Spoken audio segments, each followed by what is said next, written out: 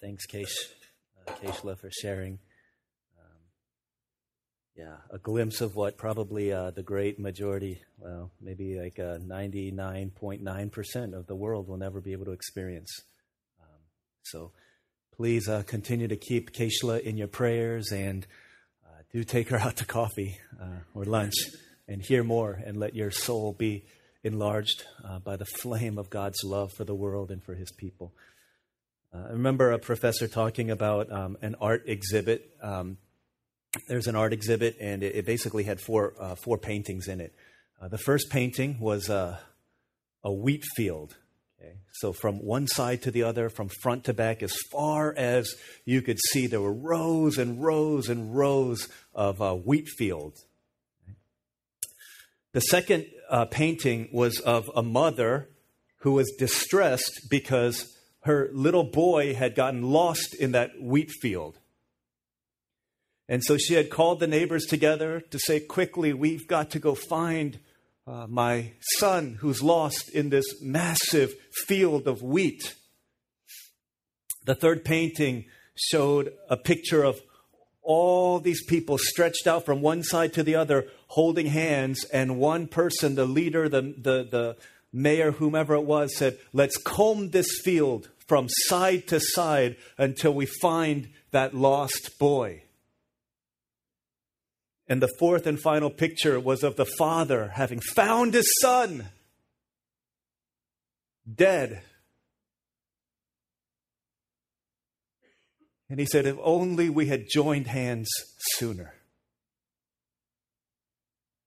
This morning, Harvest Church, our beloved, I want to join hands together and march in order that we might see what Jesus wants us to see. We're going to read from Matthew chapter 9, verses 35 through 38.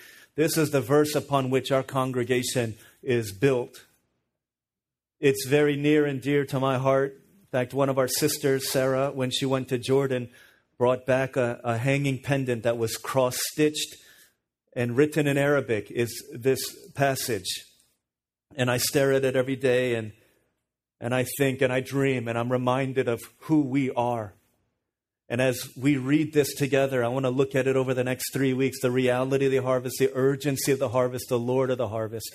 And I want to remind us of why we exist, why we are called Harvest for those who are new, and what it is that we're called to do, and who it is that we're called to be, and why as I remind myself why I'm here, why God called me here, why I stay here, why I remain here until the burden of this passage lifts off of my heart. I want us to join hands together in order that we might be able to see what God sees in our world.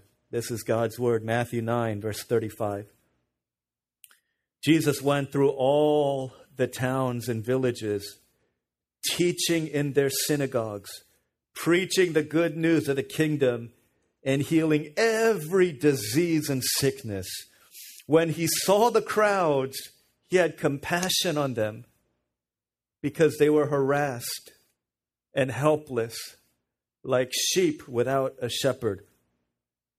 Then he said to his disciples, the harvest is plentiful, but the workers are few. Ask the Lord of the harvest, therefore, to send out workers into his harvest field. This is God's word. When Jesus saw the crowds that were gathering around him, what Jesus saw and what everybody else saw was different. And I implore to you that if we want to be a church that lives and exists and breathes for the harvest, that we need to see the things that Jesus sees in order that we might feel the things that he feels, in order that we might do the things that he does. What does it mean? What did Jesus see? And if we want to be like Christ in our world, what must we see also? The first thing is that we need to see individual souls with individual stories. When we look at the crowds, we look at individual souls who have individual stories. Tonight is the closing ceremonies of the 2016 Summer Olympics, and it's gone by rather quickly. All told, there were over 11,500 athletes competing for over 200 different nations in 41 different events. And I think the most knowledgeable of us may know at most 50 of these 11,500 people. There's a reason why we tune into the Olympics. We tune in to watch sports like, of the 41 sports, we watch basketball, right?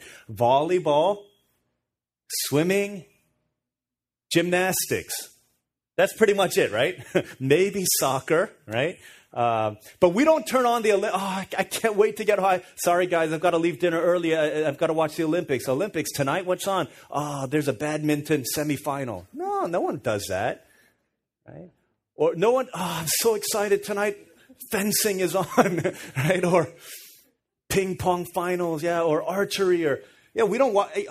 Come on, that's so mean, DL. Those are exciting. I know they're exciting when you come across them. But no one turns on the TV to watch those events, right? And the networks are not dumb. They know that. Okay, they know no one is like banging down their doors to beat through traffic in order to make it to watch, rhythmic gymnastics, right? Gymnastics, yeah, but the rhythmic kind, synchronized swimming, no, nobody cares about that stuff. The networks know that. I'm sorry if one of your relatives is in the Olympics for platform diving or whatever it is. The networks know that, so what do? Well, they try and draw you in. It's not just an Olympic event. They draw you in by saying, for most people, the prospect of winning a gold medal is a dream of a lifetime. But for some, getting there is half the journey. And then they tell this story. It's a dream of a lifetime, but they've already lived through a lifetime of nightmares or something like that. And then they proceed to tell a story because they know, we all know the story of Michael Phelps and we all know the story of Simone Biles and, Usain Bolt, it's his last time. Or the Kerry Walsh, the volleyball player. It's their swan song, they're going out. But we don't know the story of the rest of the 11,500 athletes. And so they try and bring us in by telling us their story. You've heard the story maybe of the first time ever in the Olympics, there was a team made up of refugees from different countries as they were escaping and fleeing. And there was an 18-year-old girl. I forget what her name is, but she was fleeing Syria, her and her sister, right? Fleeing Syria when her home got destroyed. And so 20 people fled and jumped on a lifeboat meant for 6 people. What happens when you put 20 people in a lifeboat of 6 people? That boat begins to fill up with water. And of the 20 people, only 4 people knew how to swim, 2 guys and 2 girls. And the 2 girls were sisters.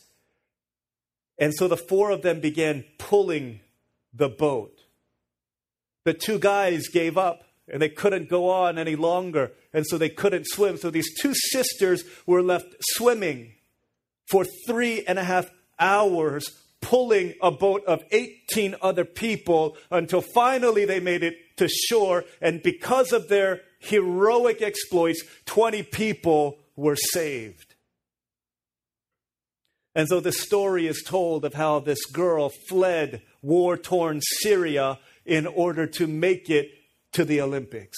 And all of a sudden, the 100-meter women's butterfly becomes no longer about the American superstars, but it becomes about wanting to cheer on this young girl who gave up everything in order to live that dream. Why do they do that? Because they know that in a crowd of 11,500 people, we don't care about any of that. We're not going to watch anything except the people we actually care about. Therefore, they tell a story in order to bring us in, because when we see that these are individual people with individual stories, we actually begin to care about their lives. Matthew 9:35 says, the crowds are coming to Jesus. And it says he sees them differently from the way that we see them. In fact, in chapter 9, at the beginning of chapter 9, it says all these crowds of people are coming to him. Chapter 8, it says when he came down from the mountainside, verse 1, large crowds followed him. So as it was in chapter 9, it was in chapter 8, that large crowds are following Jesus. But you ever notice that in the miracles that Jesus does, they are, except for the feeding of the multitudes, every single act of miracle and healing that Jesus does is to individuals. It's a paralyzed man. It's a dead girl and a sick woman. It is a centurion's child who is sick. It is a leper who is healed. It is the mother-in-law of Peter. This is all Matthew 8 and 9. It is a blind person who is healed, a demon-possessed person who's been released and freed in order that his muteness might be healed and cured. Jesus has crowds coming to him, but he sees them as individuals because he knows that each of them has a story. And Jesus is telling us, would you see beyond the crowds? Would you see individuals with individual souls that matter, with individual stories that cause them to be the way that they are? Because you see, the reality for me is that, quite frankly, I would rather see crowds sometimes. I'd rather hear that there were 49 people who died at a nightclub in Orlando than to have to look at and see their individual stories, and to hear about their family members who are distraught, and to hear about their children who are left without parents. Because if it's just 49 people, I don't have to care. I can just go about my business, but if I see individuals and I see their individual stories, then all of a sudden I feel something. And what I feel is there's a sense of compassion. Either I do something about it. If I do something, then that feeling will dissipate, or I'll feel validated in it. Or if I don't do something, I'll feel guilty. And the great majority of the time, I'd rather do nothing and stay in my comfort, thank you very much, and see crowds than to see individuals. Because if I see individuals, then I actually have to care. And a lot of times I'd rather not care about people who are harassed and helpless. I'd rather just go about my business sometimes. But Jesus wasn't like that. Jesus didn't just love people. You know, people who say that, oh, you know what? Let's go around. Okay, first, hey, icebreaker. I don't know you. You don't know me. Let's go around. Let's share. And so people go around, and what's one thing about you that you love? Oh, I love people. You know, people like that. I love people. I love being around people. I love the smell of people. I love the way people look. I like watching people. There are people who like that. They love people. Jesus didn't just love people. He loved individual persons. It's easy for us to say, I love people. But as soon as they get close enough to you that you begin to hear their problems, you begin to hear their dirt, and you begin to get their dirt on you, all of a sudden, it's like, you know what? That's too close for comfort. Jesus wasn't the kind of person who said, I love people. He was a person who loved the person next to him. He didn't just love humanity. He loved individual human beings. And he says, do you see that in people? Do you see when you walk through school in the crowded hallways, don't just see people, do you see individual souls with individual stories? When you hang out with your play dates at the splash pad and you see all these mommies, do you see individual souls? And every soul is precious, and every soul matters to Jesus. Do we see these things when we look at people? When you look at the mass of humanity in the malls, what is it that you see? And I'd rather not see individuals a lot of times. I tell people, hey, Monday's my day off. I don't want to hang out with people. I don't want to see people. Sometimes I'll joke around and say, please don't get sick. Please don't go to the ER. Please don't die on me on a Monday. I need that time. If it's football season, it's Monday Night Football. Otherwise, I got to be with my family. Give me some time. But really, it's because I don't want to feel it. I'm tired. I've seen people for 6 days out there. I just need one day to decompress and to detox. But Jesus, in the midst of the busiest of days, nonstop, morning until night, healing, casting out demons, ushering in the kingdom, teaching and preaching. He looks at the crowds and he has compassion on them. As this is what we're called to be as a church, to see differently from what other people see, to look at people with new eyes, because when we see, and what we see determines what we feel. If we just see crowds, we don't have to feel anything.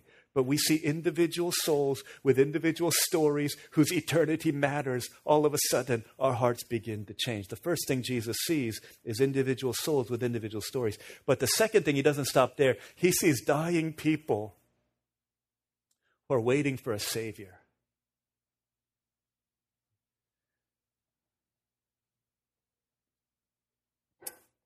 When he saw the crowds, he had compassion on them because they were harassed and helpless, like sheep without a shepherd. I'm not going to go into a lot of the sheep without a shepherd, but basically suffice to say that a sheep without a shepherd is just waiting to die. And because of that, Jesus says, how can I not be moved by them? Thursday night, after dinner, our family went outside. Olivia and I were doing some very light yard work, pulling up weeds and things in the yard. And Elijah and Manny and Elise, they were all riding their bikes or their scooters and going around the neighborhood. And at one point, Manny stopped in our driveway and she saw a moth on the ground. And it was just sitting there. And she said, Daddy, what is this thing doing? I said, it's just chilling. And she's like, what's wrong with it? And I said, I don't know. What do you mean what's wrong with it? She's like, it's not moving. So I put my foot next to it and tried to kind of tap its wing, and it wasn't moving. I said, it must be injured. And she said, what is injured? I said, it means it got hurt, and so its wings are not strong enough so it can't fly. And so hearing the commotion, Elijah walks over, and Manny says, Elijah, be careful. Don't step on it. And so instinctively, Elijah tries to step on it. And so Manny says, no, Elijah, no, get back. Don't step on it. And so he tries to spit on the moth. It's like, no, Elijah, no. And then Elise, hearing the commotion, walks over and seeing what Elijah does, tries to spit on the moth also. Little boys are good at spitting, but little girls are not. And so she goes all over her mouth. It's like, and Manny's like, no, don't step on it. Don't step on it. And so she's like trying to protect them from it. She's like, go, you guys go. And so Elijah says, let's go, Elise. Let's go ride our bikes. And so they get on their scooter and they go off. And then Manny's about to get on. And she's like, but she can't leave the precious moth behind. And so she says, Mommy. Like Olive is like sweating, pulling out these weeds. And like, Mommy, come over here. And so Olive comes in. She's like, make sure no one steps on the moth. And then Olive's sitting there guarding the moth while Manny goes off. Because Manny saw something. She saw something that the other kids didn't see. She said, you know what? Without me, this moth is going to die. If I don't do something about it, this moth is going to die. And so moved with compassion, she would rather call out her little brother and sister and call her mother from all the way over on the other side of the garden to come and guard that moth, because she realized that I am crucial to the salvation of this moth. Jesus looks at the crowds and he says, if I don't do something, then these people are just left to die. In fact, when it says they were harassed and helpless, that's literally what it means. It means they are like sheep that have been skinned and they're left waiting to die. Jesus says every person that you see on your campus, every person that you see in your workplace, every person that you see as they go jogging by in your neighborhood, says every person that you see, if they don't know Jesus, is a person who's just waiting to die without a Savior. This is what Jesus is saying. He says, do you see that? Like, do you see the things that I see? And he's moved with compassion for it. In other words, what is it that Jesus sees? He sees what you and I don't see. And we look at people and we give human labels based on what we see of them. As I look around this place, I can place a human label on people. Okay, on the good side, there's a good-looking young man. Okay, there's a person who's made it successfully in this world. There's a person who's got a great GPA who's going to make it. He's going to make it in this world. I see, and on the other side, you see different things. I see a person who's beat up. I see a person who's lonely. I see a person who's a loser. I see a person who's whatever it is that you see, Jesus cuts through all of that stuff, all of the veneer and all of the covering, and he gets to the heart and he sees people who are dying. And he says, will you see what I see? 1999, great movie came out. It was called The Sixth Sense. About a little weird boy played by Macaulay Culkin. In that movie, he had this uncanny ability to see things that other people couldn't see. And using that ability to see, what did he do? He was able to help people by bringing healing and bringing help to them in order to bring families together, to bring reconciliation, to bring hope. What is it that young boy saw? He famously saw dead people. Can I ask you a question? Do you see dead people? Everywhere we go, the crowds are full of dead people. That's what Jesus saw. Dead people at the Verizon wireless store. Dead people at the Dr. Phyllis playground. Dead people at the university hospital. They're all around if we would open our eyes to see the things that Jesus sees. Because he sees in people what we don't see. Throughout North Korea, throughout the nations, there are people who are dying. Right? Throughout the terrorist groups, there are people who are dying. Jesus cuts through all of that stuff and he sees they're waiting to die without a shepherd, harassed and helpless. Everyone whose eternity matters. That's what I see. And so there's a burden that Jesus feels, and there's a burden that he wants to place in our hearts that causes us to feel the things that he feels, to say, I can't sit still anymore. To realize that it's not enough for me just to come in here and to sing songs and to hear testimonies and to hear a message and say, yeah, that was awesome. I'm so loved. And then to go out into the world and to wait until the next Sunday. Do you feel something different in your heart? Do you see something different? Do you feel compassion within your heart? Say, that's what I want you to see. I don't want you to understand. That's what I want you to feel and to breathe, because what we see determines what we feel, and what we feel determines what we'll eventually do. And Jesus is saying, this is what I see. And the closer you get to me, the more you begin to see the things that I see. Because for all of these things that Jesus sees, the last thing that he sees is that he sees an abundant harvest that's waiting for harvesters. It's an abundant harvest waiting for people to go. For all this talk that he says, they're dying, they're hurting, they've got stories, there's pain. Unless we see this, right? The great winners of souls, the men and women of God used by him to bring people out of hell, are the ones who saw what Jesus saw. Billy Graham, greatest evangelist the world has known since Apostle Paul, probably even beyond. Billy Graham one day was preparing for a crusade, and he said to the organizers of this, he said, can you give me a list of people who are most broken, who are most hurting in your city? I want my team of people to begin to pray for them. And the city leaders said, 1 second, Dr. Graham, we'll be right back. They came back to him and they presented him a phone book of their city. Every person is hurting. D.L. Moody, great winner of souls, used by God in the 1800s. One British friend asked him, companion said, hey, how is it that you're so effective in your evangelism? Don't you want to know? I want to know. They'd come to the top of this building, and he said, look at these crowds of people. What do you see? They said, we see people. I see people. I see crowds of people. He said, look again. What do you see? He said, I see people walking around. He said, no, you don't see. Look one more time. What do you see? He said, I see people. I see men, and I see women, and I see children. Frustrated. He said, I don't understand what you're trying to get me to see. And Moody said, listen, unless you see, here's what I see. With tears, as he walked to the window, with tears in his eyes, he says, I see dying people going to hell without a Savior.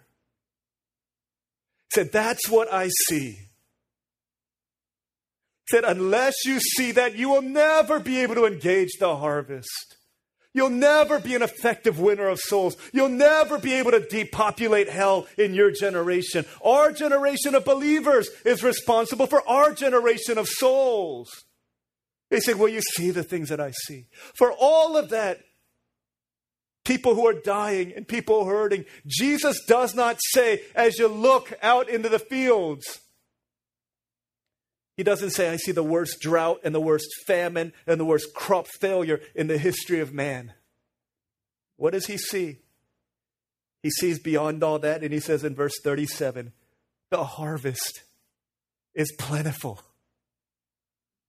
He says, row after row after row after row, as far as the eye can see, of people waiting to be reaped. Just wait so abundant that the only thing limiting them coming to know me is that there's not enough workers. Think this is what He sees. Saying, will you join in harvesting these lost souls? He says, that's what I see. Football season is starting. For some of you, for probably wives, that's not a good thing. But for husbands, that's a great thing. The preseason has just begun. Second week is almost over. 2 or 3 more weeks, and then the regular season starts. But any good football player worth their salt knows that it's not just about the 17 plus 5 weeks of the actual game time that matters. It's a year-round thing of blood and sweat and tears in order to make it. But what does it mean to make it? Does it mean to be on the team, to get into a preseason game? No. They know that there's far bigger things than that.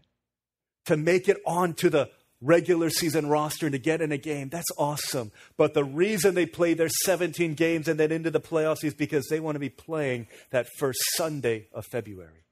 That's the Super Bowl. And it's what every person who ever grows up playing football dreams, to be on that center stage, the most magnificent stage in all of not only sports but entertainment history.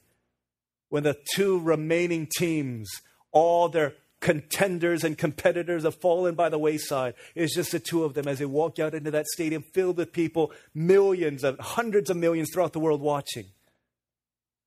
They say, this is what we live for. This is our day.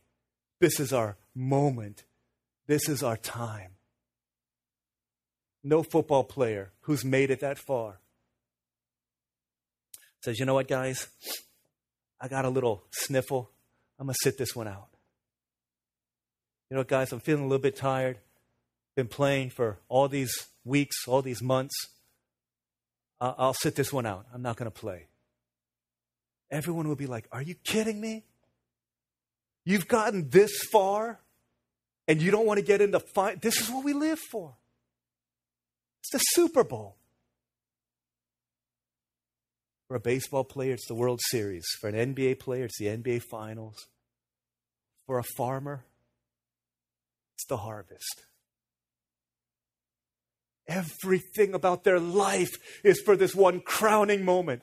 We buy a field, sacrificing everything to get this field. We do our best to pull out the weeds. We scatter our seed. We plow it. We pour it in. We water it. We wait and we wait and we wait and we wait. And then when that first sign of the harvest comes, they say, yes, this is what we live for.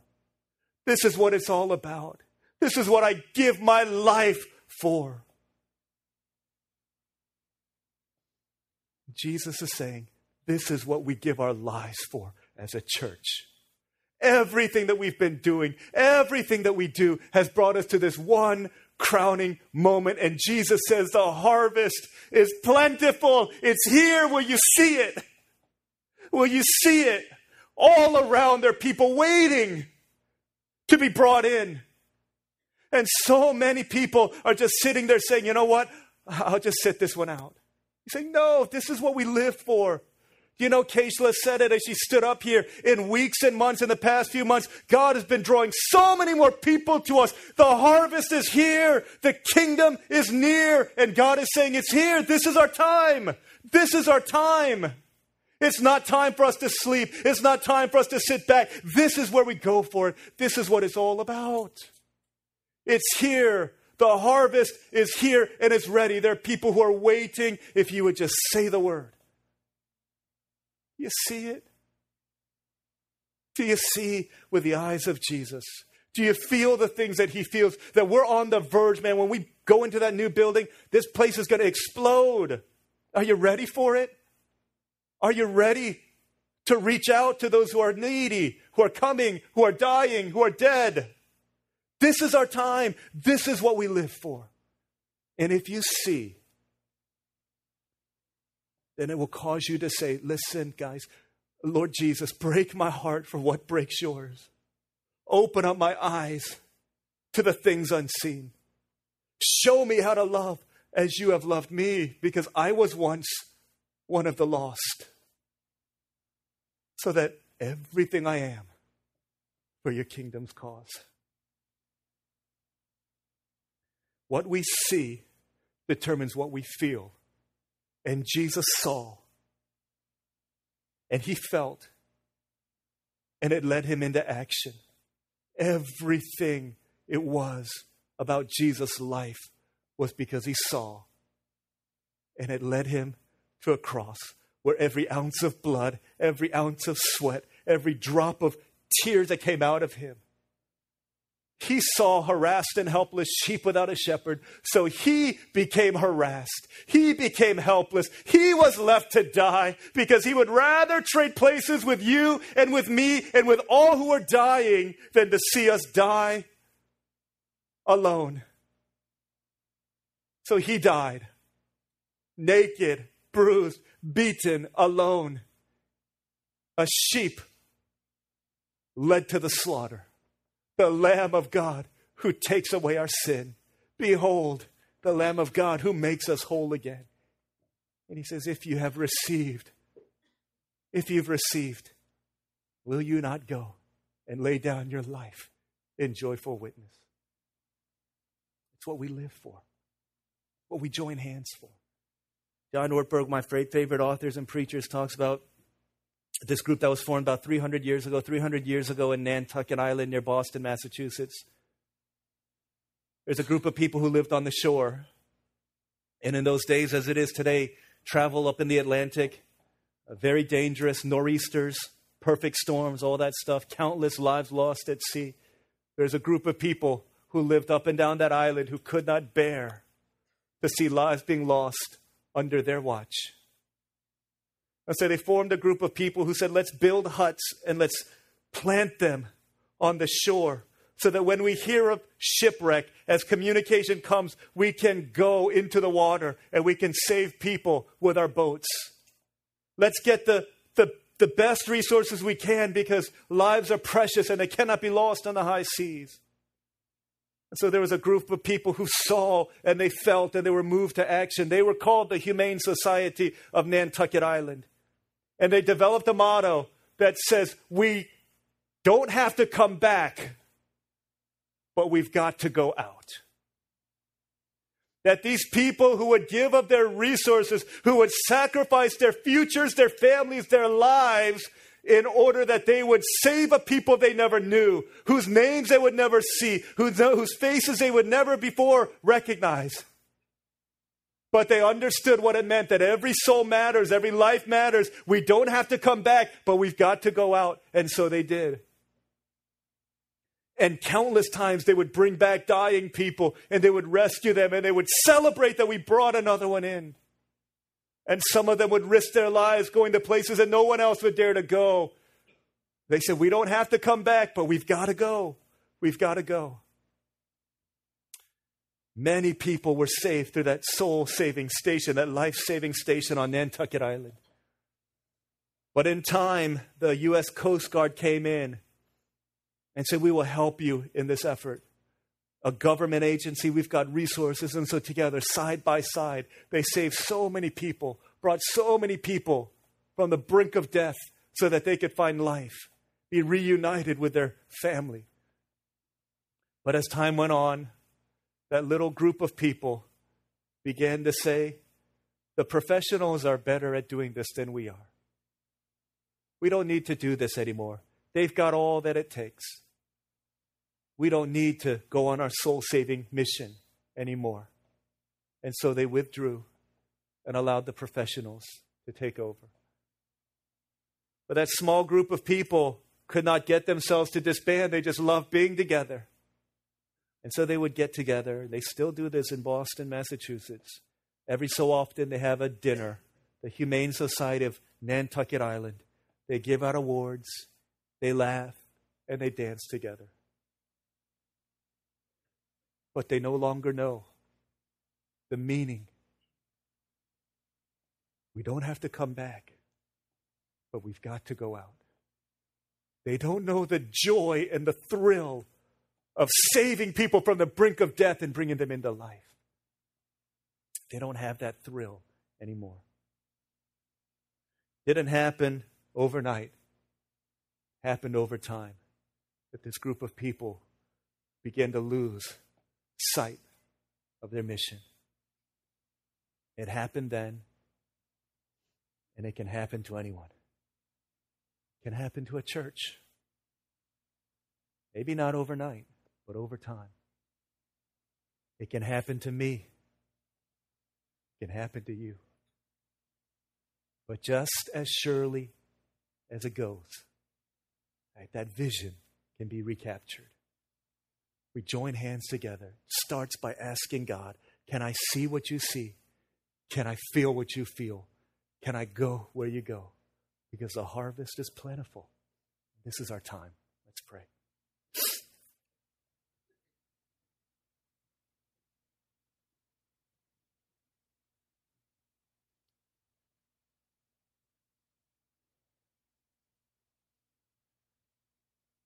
Guys, the harvest is here. Dying people all around. The harvest is plentiful, just waiting for you to go. Maybe we're focused on the unripe harvest, but God is saying, Jesus is saying, there are some who are so ready. If you'd open your eyes to see them and go to them, would you? Who are those people in your life that are so close? Let's pray for them right now. Pray for yourself. Lord, help me to see what you see. Pray for our church. Lord, may we join hands together.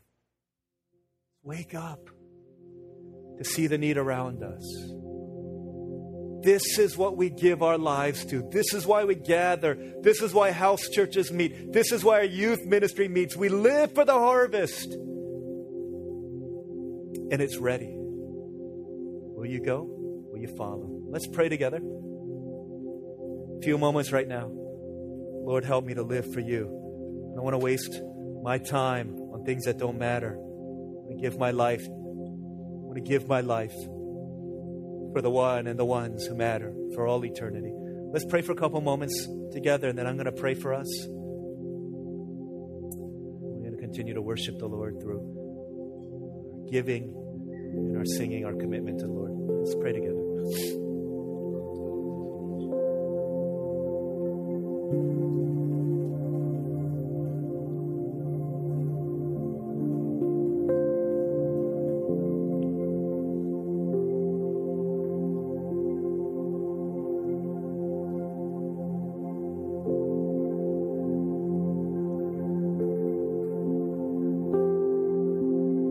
Pray for the people in your life who don't know the Lord. Some of them are ready. Pray to the Lord. Lord, open their hearts. Give me the courage to talk to them this week. To come back next week with the testimony that indeed the harvest is plentiful. Just waiting for the workers.